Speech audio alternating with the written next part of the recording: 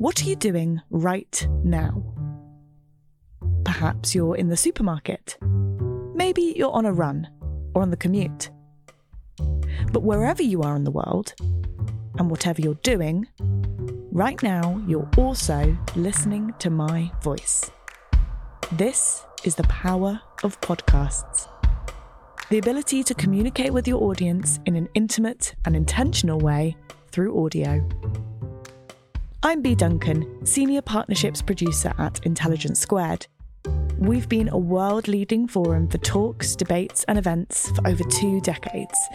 And we also use our cutting-edge curation, creativity and editorial expertise to elevate your brand to new audiences with podcasting.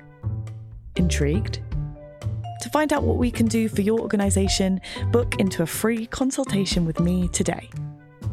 Find out more by going to www.intelligencesquared.com/partnerships.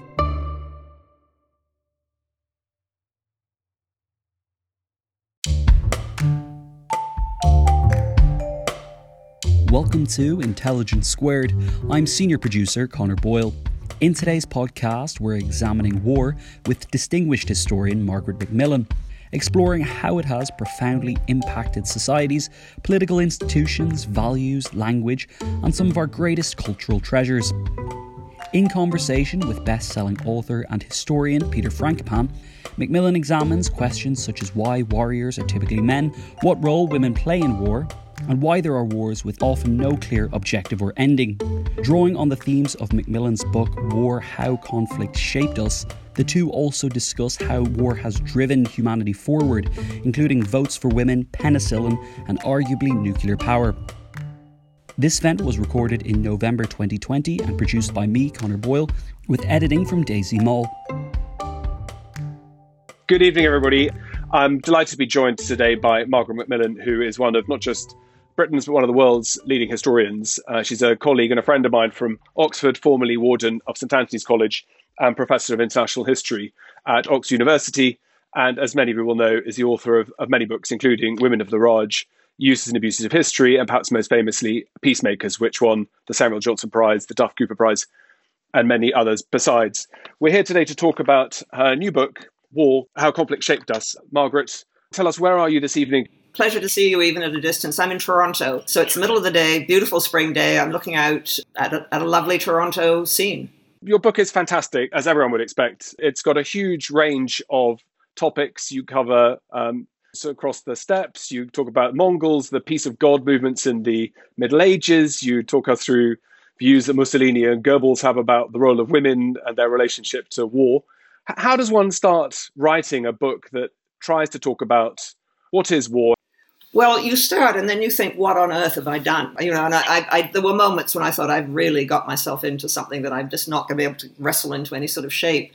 But I think if you're an historian of whatever period, war comes into it. And there's an awful lot of war in the 19th and 20th centuries. And so I've always been interested in how war affects human societies. And increasingly, I've become interested in how human societies affect war, because it seems to me very much a two-way street. It's not just that war happens and then societies change. It's that societies change and war becomes more or less likely. And so I see the relationship as a very deep one, almost chicken and egg sort of thing. You can't really tell which comes first, society or war, and which influences the other the more. I think they influence each other. And so I thought I will try and write something about it. And I was very lucky to be asked to give the Reith Lectures in 2018. And so I talked it over a bit and I said, well, let me try war, which is what I did. And then I thought, if I'm going to do it, I need to try. And I was trying to explain to myself and to an audience, what is it about war? What is war? What is the essence of war? And are there things that persist about war, features of war that persist through centuries? And so that's why I range so widely. And I was very lucky. Like you, I've tended to study big subjects. And so I have to study the international history of the 19th and 20th centuries. I studied the British Empire before that. And in my teaching, do not fall off your chair with horror, but for a while in my teaching, I was teaching a history of China. And so, which really led me to learn a lot about parts of the world I didn't know. And so it was an attempt to ask questions about war and perhaps explain to people why I think war is important, what are the interesting aspects of war. And one thing I was very keen to do was not just talk about the battles. You know, we so often tend to fixate on the great moments, the battles, the dramas, the retreats, the people, as you say, sweeping across the steppes. And what I hoped to bring in also was those who were affected by war. I mean, the civilians are as important as the warriors, I think. And so what I tried to do, and as I say, there were times when I thought I'd really taken on too much, but I tried to look through history as far back as we can go at the sorts of things that war has done and at the features of war. And of course, it changes over the years, it changes over the centuries, but there's certain things that are the same. There are those who fight and those who suffer. There's the technology, changes in technology bring changes in war. And so I had fun doing it. You start at a very provocative opening. When you say that war is not taken as seriously as it deserved, it's ignored at a majority of Western universities. That might come as a surprise to historians. So we tend to spend a lot of time focusing on particularly the First and the Second World Wars. What do you mean when you say that war isn't taken seriously? Do you mean as a discipline? Do you mean in terms of defining what wars are? Do you mean in terms of what lessons we can learn from it? Tell us a little bit about how you open this book. Well, I think there are two senses in which we don't take war seriously enough. And when I say we, I mean people like me who have been extraordinarily fortunate. I mean, I have lived through probably one of the most peaceful times in history for people in certain parts of the world. I mean, I spent much of my life in Canada or the UK. I grew up just after the end of the Second World War. And so I've lived through what a lot of people call the long peace. And I think for those of us who live in these very fortunate parts of the world, war is something that is far away. It's something we may think about. It's something we may see movies about. We may read novels about. Some of us may study it. But for most of us, war is something that happened either in the past or happens very far away. It happens to others. And I think that's dangerous. I think there's a sort of complacency that has crept in that we meaning those of us in this fortunate part of the world, don't do war anymore. And that reminds me too much of the period before 1914, when a lot of Europeans said, we're too progressive, we've come too far, we're too civilized, as they said then, to ever fight again. War is something that, you know, people in Africa do or people in Asia do. And look what happened. I mean, I think that complacency was one of the things that enabled the First World War to come and take people by such surprise. But I think there's a second thing that's happened, and that is the formal study of war. I mean, lots of people are still writing about it. If you go to bookshops, you will see row after row after row of books on war and various battles and books on weapons and so on. But in universities, and I think this is less true perhaps in the UK, but certainly true in the United States and Canada, history departments really don't want to study war. They see it as something that's about power, that is something that isn't really going to help make society a better place. I mean, a lot of history departments now, as they've always had, I suppose, have a strong social mission, and so they feel they should be looking at issues of social justice. They should be looking at groups that have previously been marginalized. Or there's a great interest in cultural history, all of which is very interesting. But war is something that has affected the course of human history. But if you look at the pattern of hires, people who have taught the history of war are not being replaced.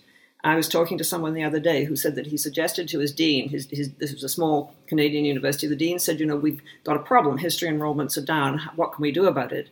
And this friend of mine said, well, things that students really want are international history and the history of war. And the dean said, no, we can't go there.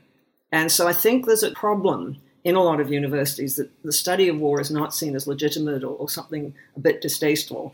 And I just think that's a shame, because it will continue to be studied, but it may not be studied very well. Just to develop that, I mean, you write about The Great Illusion, the famous book written on the eve of the First World War that says there's no economic case to ever fight a war again. And it's quite a sober book.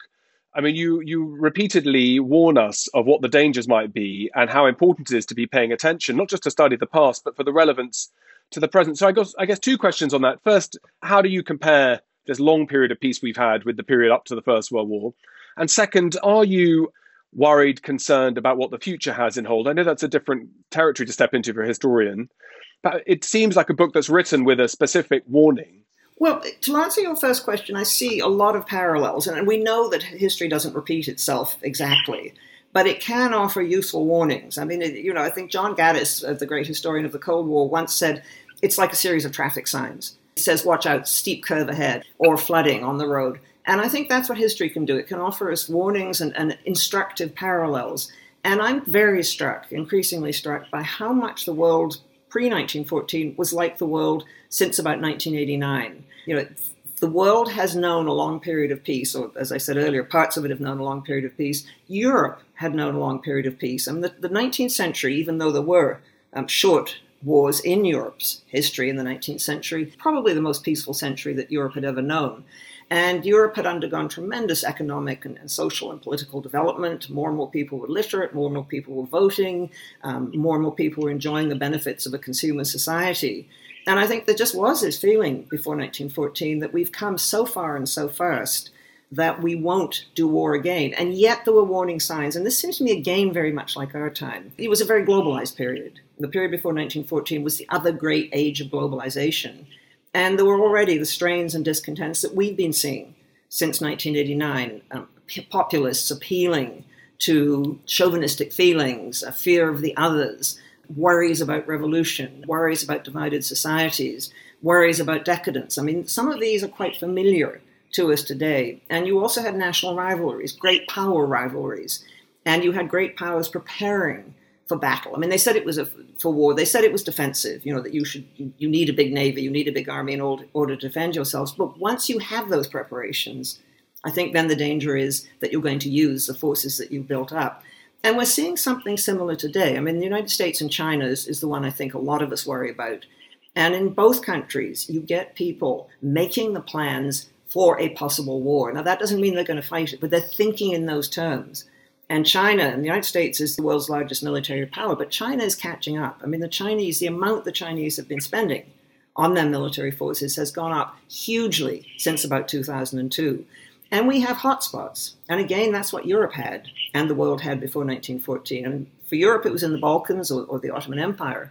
And I think we see the hotspots today. I mean, there's a hotspot in the South China Seas. There's a hotspot in the Himalayas on the border between India and China.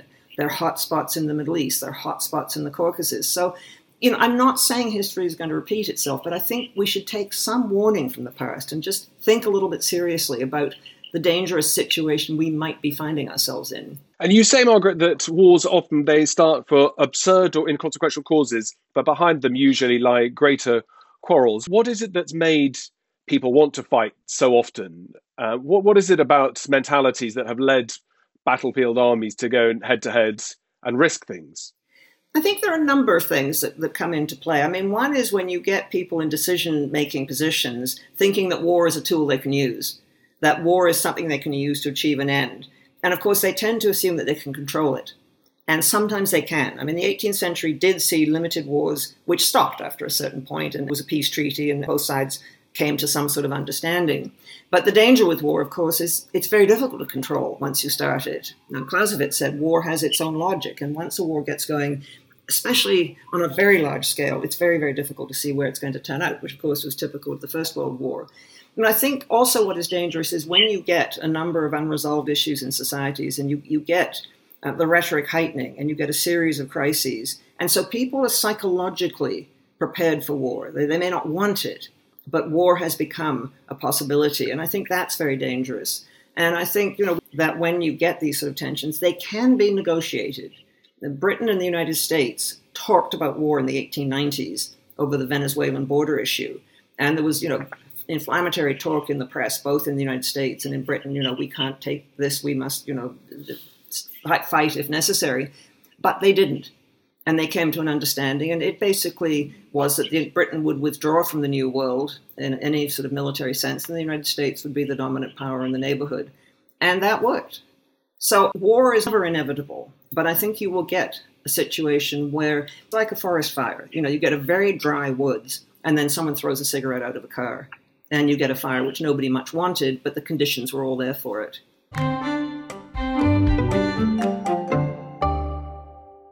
Sponsoring the show for this episode is Marquee TV. Marquee TV is a streaming service with a difference. It's bringing you the top tier of performing arts straight into your living room or onto your device. So think dance, theatre, music, anything you might find in the West End, Broadway, or maybe a cool little experimental space too, but saving you the cost of a few tickets as well. I've got happily a bit lost in their vast library of performances, exclusive interviews, and behind-the-scenes content. Choreographer Jonathan Watkins' interpretation of George Orwell's classic 1984 was pretty cool, and I love the dance piece Sutra, inspired by the skills of Buddhist Shaolin monks. And we've got a special treat for our listeners. Marquee TV offers 3 months of access for just 99 cents. That's right, 3 months for only 99 cents with the code SQUARED. Simply visit marquee.tv and use the promo code SQUARED to dive into the world of arts like never before. Bring the arts home with Marquee TV.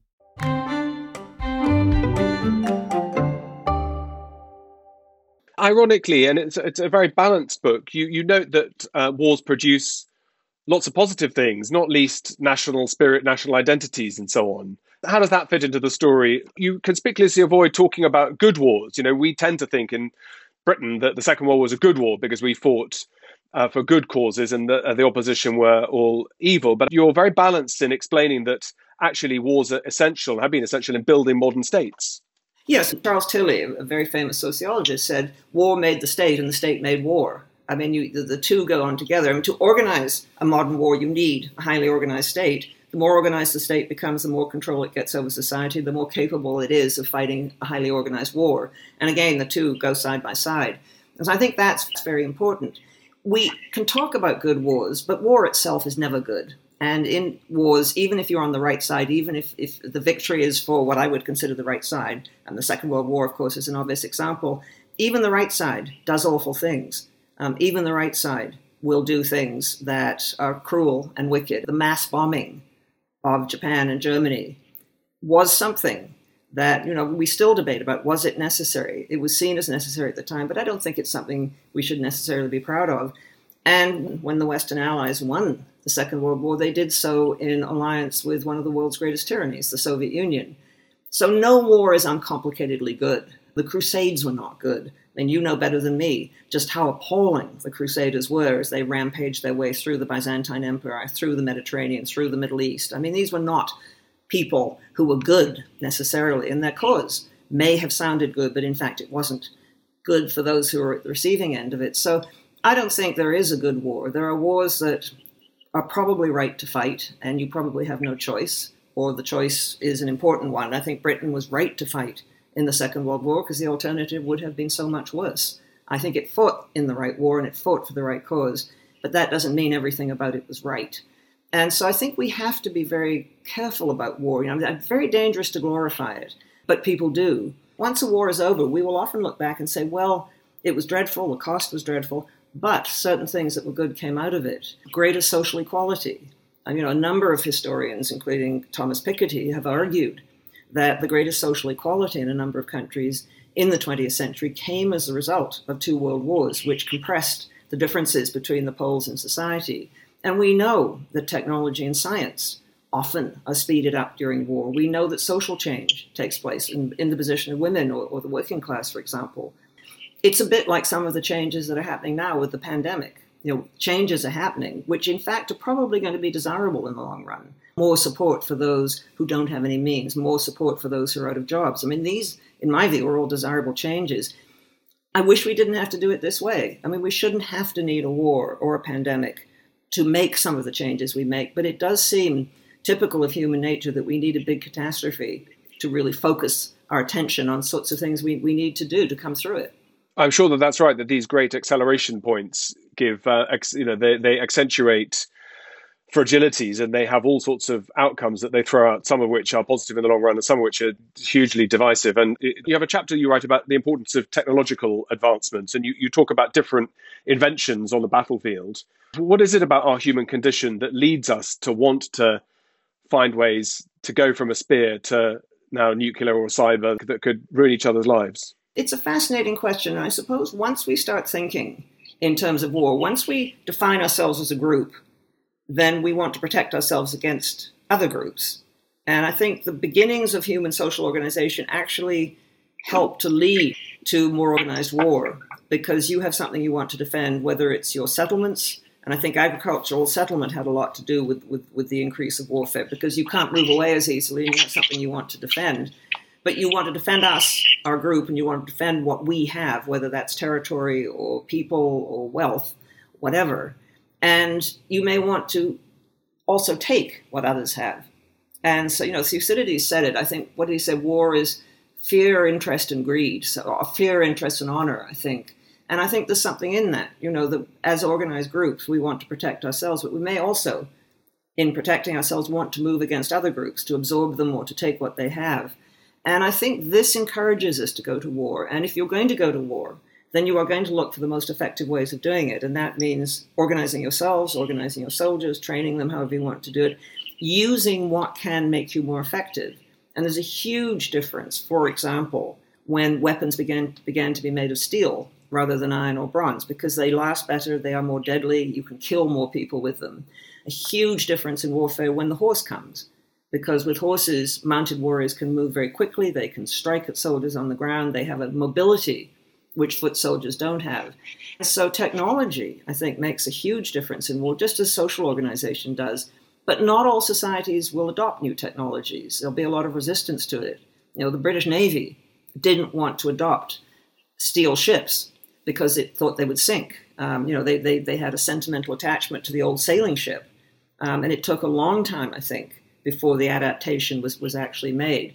And so how successfully societies adapt to technology depends on the nature of those societies themselves. And sometimes the technology will come along but not really be adapted for a very long time. But of course, again, what war does, as with social change, is it speeds up the search for new technology.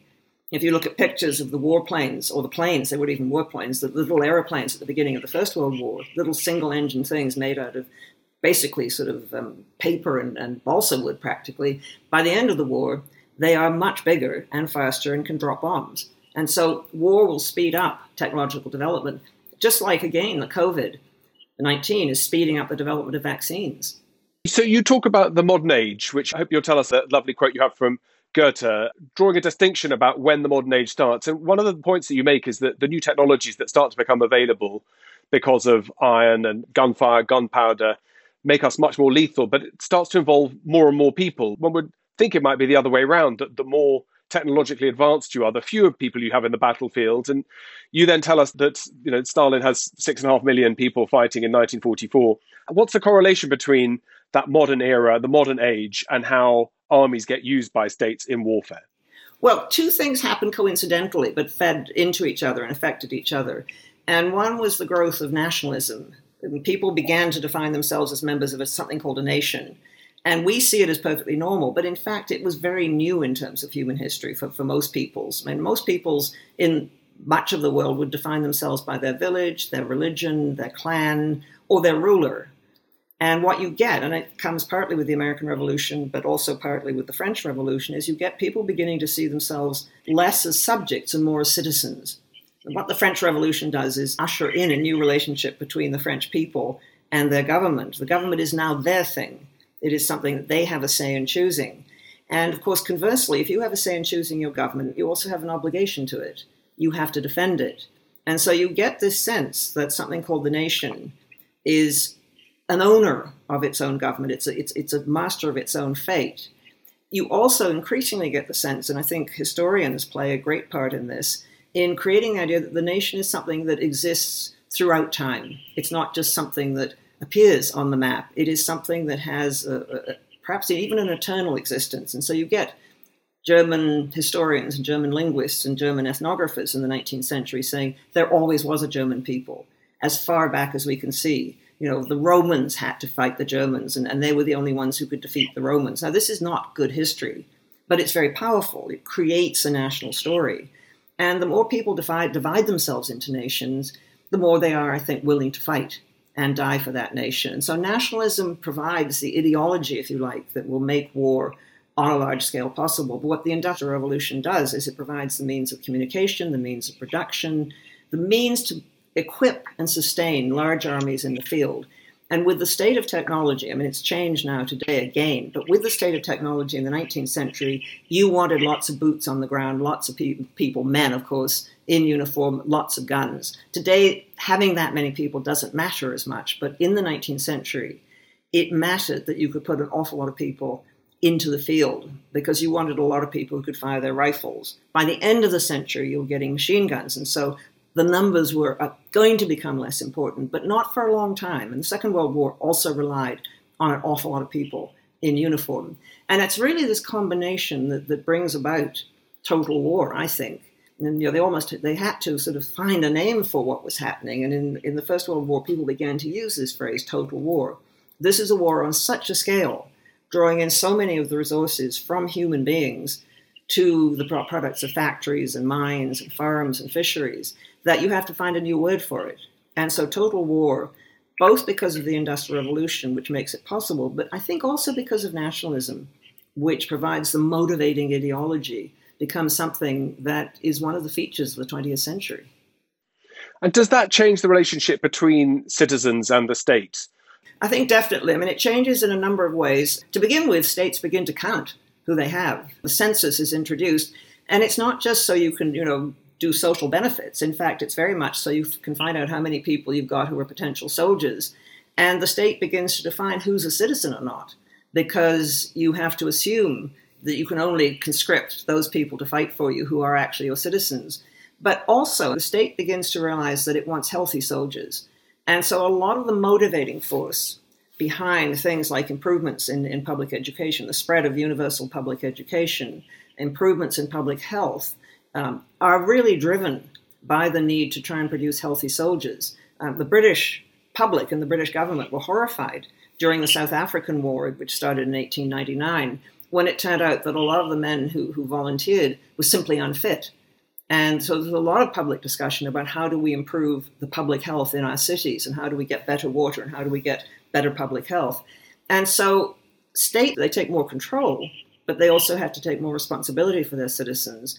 And some of that is driven, of course, by electoral politics and by the reform movement, but some of it is driven by the need to provide the people who can fight and to make sure they're fit enough to fight and make sure they're educated enough to fight. And I'm curious, Margaret, when one state, let's say 19th century Germany, and ideas about the state and so on start to gather and produces all sorts of different ideas, of which militarism and fighting is one of them, that clearly has to spark a reaction in neighbouring states that has to respond and deal with what's going on in one country. I mean, is there this concertina effect that when one state becomes militaristic, that others have to respond either through arms races or being able to deal with a potential and real threat? I think that is a real problem. And you get a real sort of soul searching in a lot of European societies, not just about what sort of weapons we need. I mean, you get arms races are very easy to start and very difficult to stop. And the danger in an arms race is that someone's always behind, because someone brings in a new type of weapon and others scramble to catch up. And the temptation always is, if you have an edge in the weaponry and the technology, that you'll be tempted to use it before you lose it. So that's, I think, adds to the pressures towards war.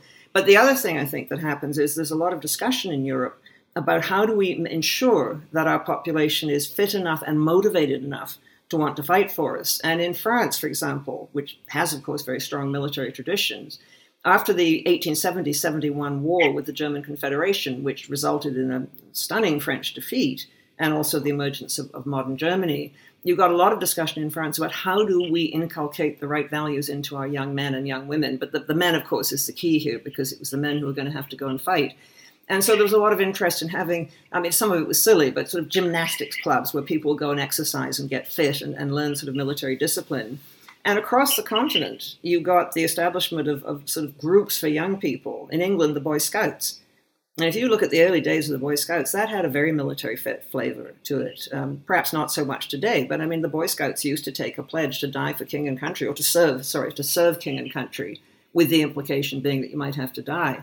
And so, yes, I think the British were less touched, I think, by militarism than many of the continental states, because they'd always relied on their navy, and they'd always kept a small army, and they'd never really admired the army all that much. But even in Britain, you get a spread of militaristic values. The idea that somehow the military are the best part of society, their values are the ones that we should all be adopting. It always strikes me when you look at photographs of Europeans before the First World War, the children are dressed in little military uniforms. They go to school, often in little military uniforms. And virtually all the heads of state, with the exception of the British and the French, wear military uniforms. You know, you look at when monarchs get together, they tend to be in uniform. So I think there really is a permeation of militaristic values through society. And that can change, of course, over time. I mean, Germany used to be one of the most militaristic societies in Europe, and now, of course, it's probably one of the least. But I do think it can be dangerous, because if you get military values being held up, and if you get the military being admired as the bravest and noblest part of the state, of the country, then I think you get a dangerous situation where the military begin to run a little bit free or too free of civilian control. You write about construction of the idea of the warrior, and you compare that in another chapter about the role that women play. I mean, how do we understand the role, the relationship between gender with warfare? Not so much from the point of view of is fighting a male thing, but how do women fit into the story of war? I mean, there is the biological argument that men and women are different and men fight, women don't, which I just think is insufficient. And we have enough examples of women who have fought in the past and are fighting in the present. So I don't think it's gender. But what I think is it's largely culture. I mean, women have been brought up to be the nurturers and support the men, and men have been brought up in many societies to be those who fight. It's an expectation. Masculinity in so many societies, you can see it even today, is tied up with being brave and being ready to go off and fight. And so I think there is a very important cultural aspect here. I always get questions as wouldn't the world be a nicer place if women were in charge? The assumption being made that we're kinder and gentler and nicer and more reasonable. I'm not sure I see it. Really, I'm not, because so often in the past, women have acted as cheerleaders for war. You think of the women who went around cities like London in the 1914-8 war, handing out white feathers to men of military age who weren't in uniform. The Pankhurst sisters, who were working away, mother and daughter, so the Pankhurst mother and daughter, who were working away for women's votes, who did a complete shift in the First World War and urged men to go off and fight, became, cheerleaders for the war. And so I think women play an important part. They bring up the children, and they often, in certain societies, will inculcate or help to inculcate military values in the male children. And they often will encourage the men to go and fight.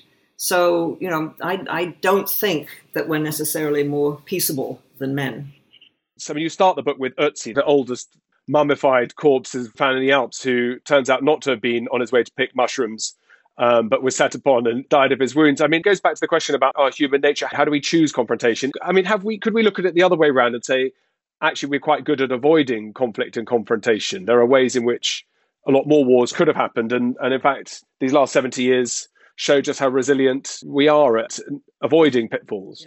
Well, I think evolution can play out in two ways. I mean, evolution has given us, I think, the impulse of self-preservation. And that means you don't want to get into a war. In fact, one of the things that military training has to do is overcome that instinct of self-preservation and make people prepared to go onto battlefields and risk their lives. And so I don't think, again, it's biological. But the other thing evolution has given us is a tendency to lash out if we can't flee or fear. And if we're frightened, we sometimes will lash out. And so clearly there are biological impulses. But I think when you look at war, it's so organized. And it may use the violent impulses, but it keeps them under control. And in fact, it trains people to behave in ways in which they don't. So I think, that war is something that comes with organization and comes with society. But on the women's side, I mean, there is a particularly ghastly role, I think, that women have played in war, and that is that they have so often been the prizes of war. And they've so often been seen as the reward for the warriors. And rape has been used as an instrument in war. It's been seen as something that soldiers are entitled to, but it's also been used deliberately, as we've seen in places like Bosnia in the 1990s, as a way of destroying the morale and the social cohesion of the other side. And so, the role of both men and women in war is a complicated one. But my own view is that, in fact, war, because it's so organized, is something that in many ways is running counter to our impulses and forcing us into roles that we may not normally want to be in. Yes, there's a harrowing new book by Christina Lamb that I recommend to everybody to see, the role that women have suffered in warfare. I mean, you mentioned the work of some historians like Steven Pinker, who says, well, we're becoming much more logical and violence is all out the window and so on. How do you as a historian read that? I mean, you cover in this book more than 2,000 years of history, picking examples from every corner of the world.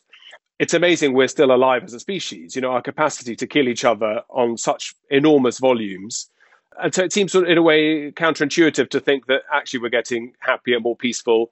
Are we just in a kind of interregnum? How do you deal with the work of historians who are trying to say that actually we should be looking at things in a slightly more graded way and that the horrors of the First and Second World War will never come back?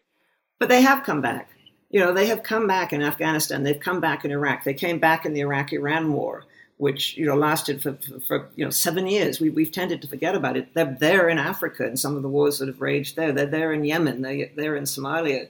So I think there's a distinction to be made between whether we're more peaceable in our own societies. And I think violence is less tolerated in many societies, and that is quite clear. I mean, when we no longer tolerate public executions, we no longer, in most societies, tolerate the sorts of cruelties and the violence that people in many societies were accustomed to. But that's not war.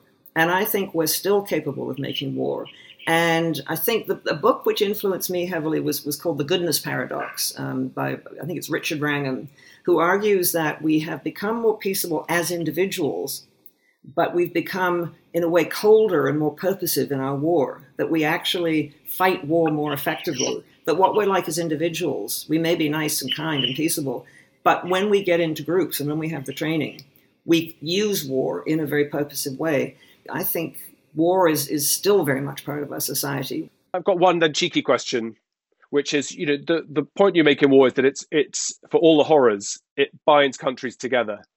And we see lots of countries that are highly divided at the moment. I think some of us watching the presidential election were worried for the last 6 months or so that some form of existential threat to the US from outside, whether it's China in terms of trade wars or beyond, would help be a rallying call, because it's quite a common way that leaders galvanize and mend fences by bringing people together.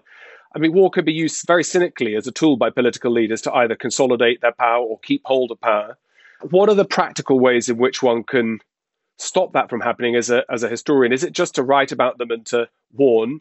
Are there ways in which historians should be listened to in power? It's a great thing that President Biden is a history major. I think that's very unusual for political leaders in the world today. But I mean, what advice would you give to an incoming or outgoing president about what lessons you can learn from war and how important it is to try to build alliances within states without military, without warfare, without confrontation? I think the best you could do is point to examples if they are willing to listen. I mean, I think history is a way of increasing understanding and, as I say, giving warnings. And I think you can give examples of states that entered into wars where the burden simply became too much for them and the country collapsed and the regime collapsed. I mean, Russia went into the First World War in 1914. It had a superficial unity. By 1917, not only was the regime collapsing, so in fact was Russian society. And they were then going to go through years of misery, civil war, and then the whole Bolshevik period. So be very, very careful what you go into. Even strong societies will find it difficult to sustain long and uncomfortable conflicts. And like you, I was very worried that the United States would see more violence around these elections. I mean, I found the appearance of our militia in the last few months very worrying indeed.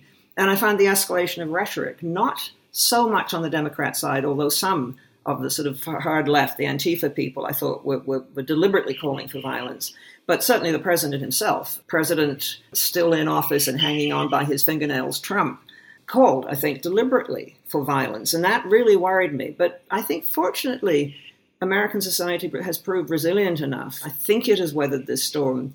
But it was a dangerous one. And there is still the possibility for things to turn more difficult. I'm hoping not. I think the election of Biden is a very good sign.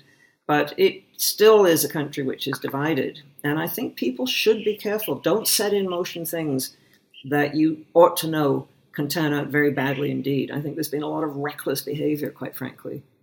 Just to point out, we're talking the day after Remembrance Sunday, and that's normally a very important day in the UK and all over the world to commemorate how people have fought in the past and to think about the consequences of warfare and to try to learn some of those lessons. So this year, I know that Chief of the General Staff, Sir Nick Carter, was asking people to go and stand on their doorsteps and wave, a bit like we were banging pots for the NHS during lockdown. But I've got some questions here. I don't see a name attached to this one, but post this for you, Margaret. Thank you for the fantastic discussion. Here we are. Post World War II, the people of Germany repositioned themselves also as victims of the Nazis, and West Berlin became the front line in our battle with communist Russia. Do you think China will do the same, with historians focusing on 20th century nationalist China's history in an attempt to align more closely with the West? I think a lot of states use history. I mean, I would argue that the Germans in West Germany did not position themselves as victims of the Nazis. And that was very much the line of the East German communist regime. But the people in West Germany, I think, took full responsibility and, in fact, were a model in dealing with a ghastly past and making sure that it was taught and researched properly. But I think, a number of societies do use history, not all. But certainly China does. It always has. And it draws, as you would know better than me, Peter, it draws on a very deep history. It draws on a deep civilizational history where China was the center of the world. And how much that is still underpinning Chinese action and thoughts, I think, is a very interesting question. But there has been a very interesting shift in the ways in which China is looking at the nationalist period and looking at the Second World War. Chiang Kai-shek, the nationalist leader who used to be vilified by the communists, is now being resurrected as a great Chinese nationalist. I mean, he wasn't a good communist, clearly, but he was a Chinese nationalist who cared about China. And the Chinese, I think, are increasingly portraying the Second World War as a good war for China, a war that China fought all Chinese together. I mean, this is a very simplified and indeed inaccurate picture. Is that the Ranamitta book? There we go. It's a really good book, I think, and I would encourage everyone to read it.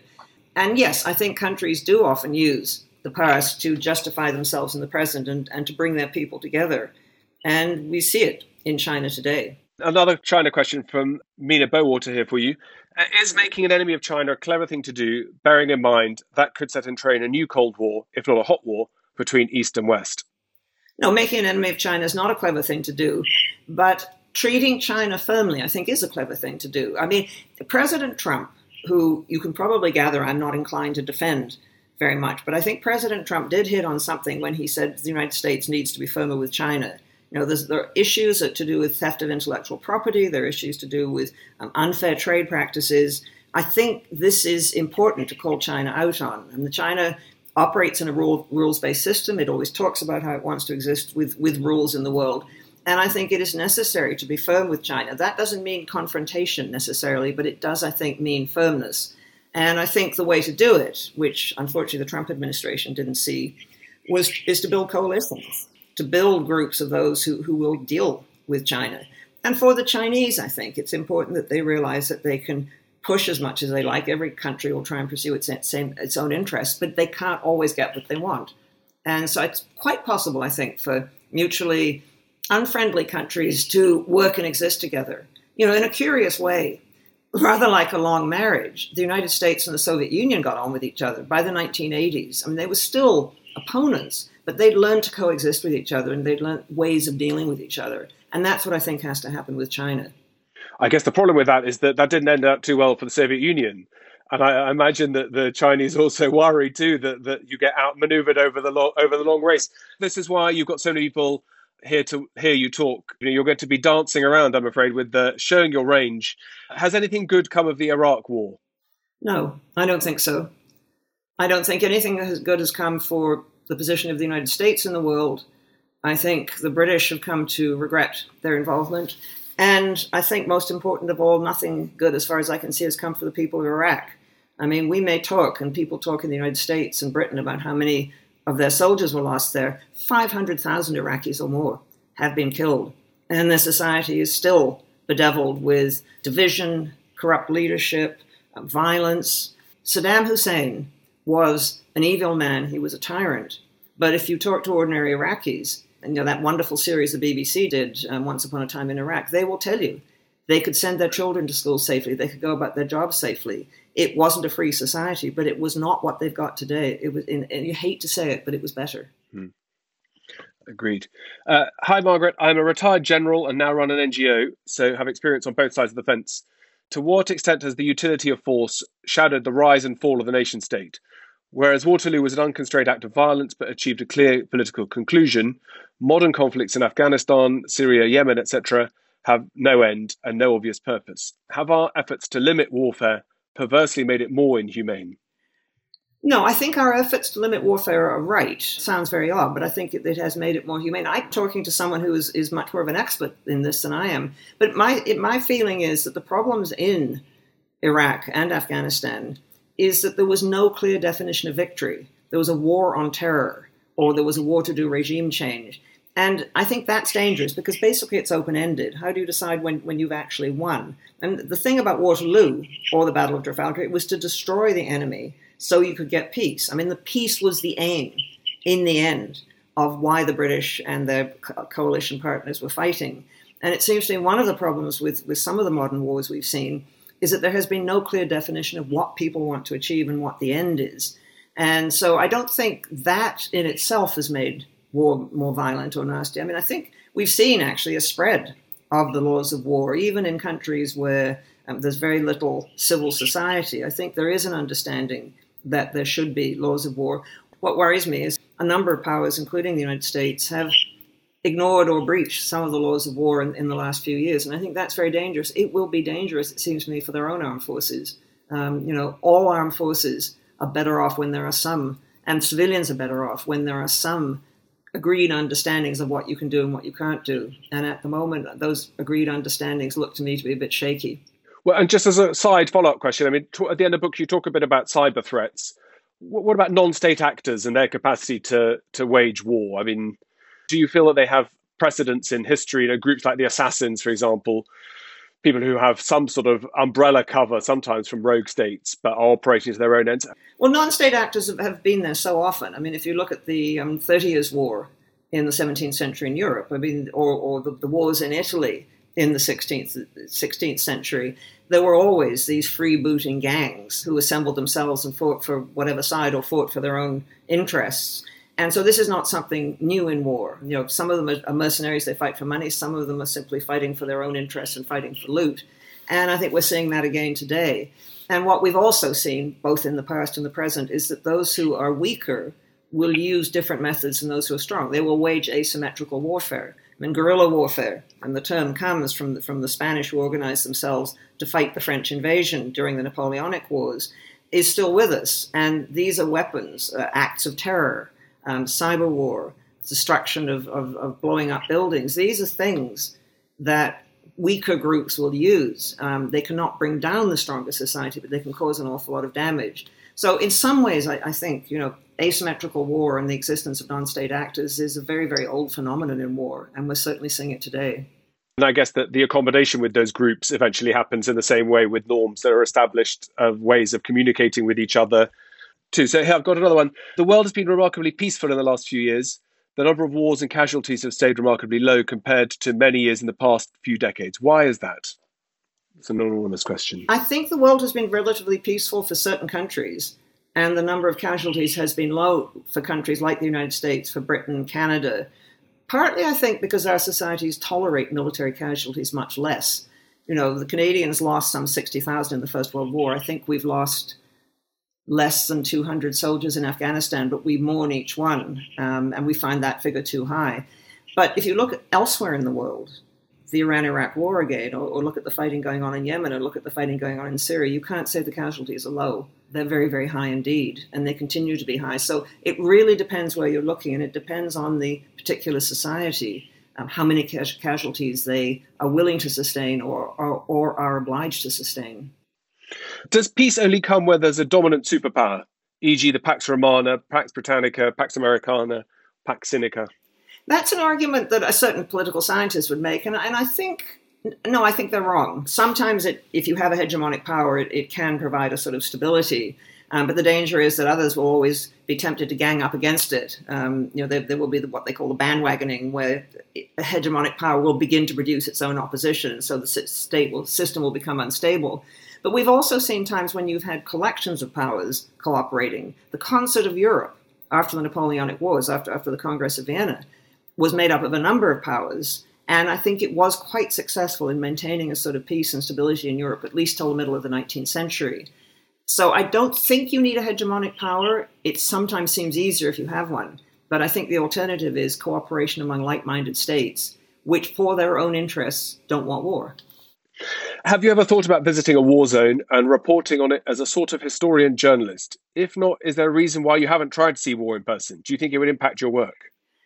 I haven't tried to see war in person. I've never been given the opportunity. The closest I came was on the border between Bangladesh and India during the war between India and Bangladesh, and I'd gone up with a group of people who were doing relief work, and I heard bullets, what I found out was guns being fired, and we all were hastily removed. That's the closest I've come, and I've been reluctant, actually. I think it would be a sort of voyeurism, and maybe that's wrong of me, but I think to go and look at a war simply to satisfy my own intellectual curiosity, I would feel very uncomfortable about.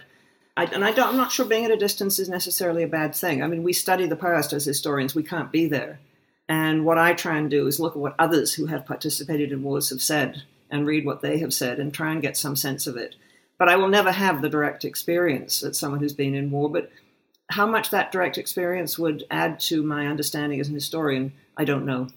Rod Pearson asks, are nuclear weapons still a deterrent to conflict between great powers today?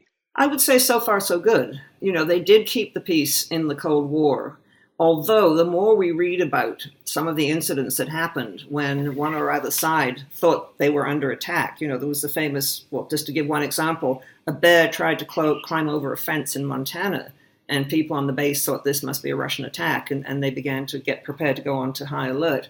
So we had a balance of terror and it kept the peace, but there were times when it came awfully close to breaking down. And I think what is worrying now about nuclear weapons, I think, is the spread. Nuclear proliferation is something we should be worrying about. A number of countries have acquired nuclear weapons since the end of the Cold War, and others have the capacity or are very close to having the capacity to acquire them. And I think that is worrying. Nuclear weapons, for some reason, have a mystique, and nations seem to want to possess them to show that they're big and important nations or powerful nations. And I think it's dangerous. The danger with weapons is once you have them, you're going to be tempted to use them. And so I would like to see nuclear weapons firmly under control and, if possible, dismantled. Last question from Cara. Do you think advances in technology will ultimately push war away from military war to underground, economic, cyber, bio-war as proxies, or do you think military war is a parallel threat as much as it ever was? Is one worse than the other? I could take refuge and say historians don't predict. I think we're going to see war fought on a number of levels. Biological war is outlawed, but there is, of course, we know that research is going on in certain countries as it is into chemical warfare. And so it's not something we can put aside. And war is waged through a number of means. It's always been waged through economic war, and it's been waged often through propaganda. And of course, we now have the whole new field of cyber war. But in the end, I guess I go back to the Clausewitz definition, war is an act of violence intended to compel your enemy to do your will. And it is possible, I suppose, to imagine a war being won through cyber war.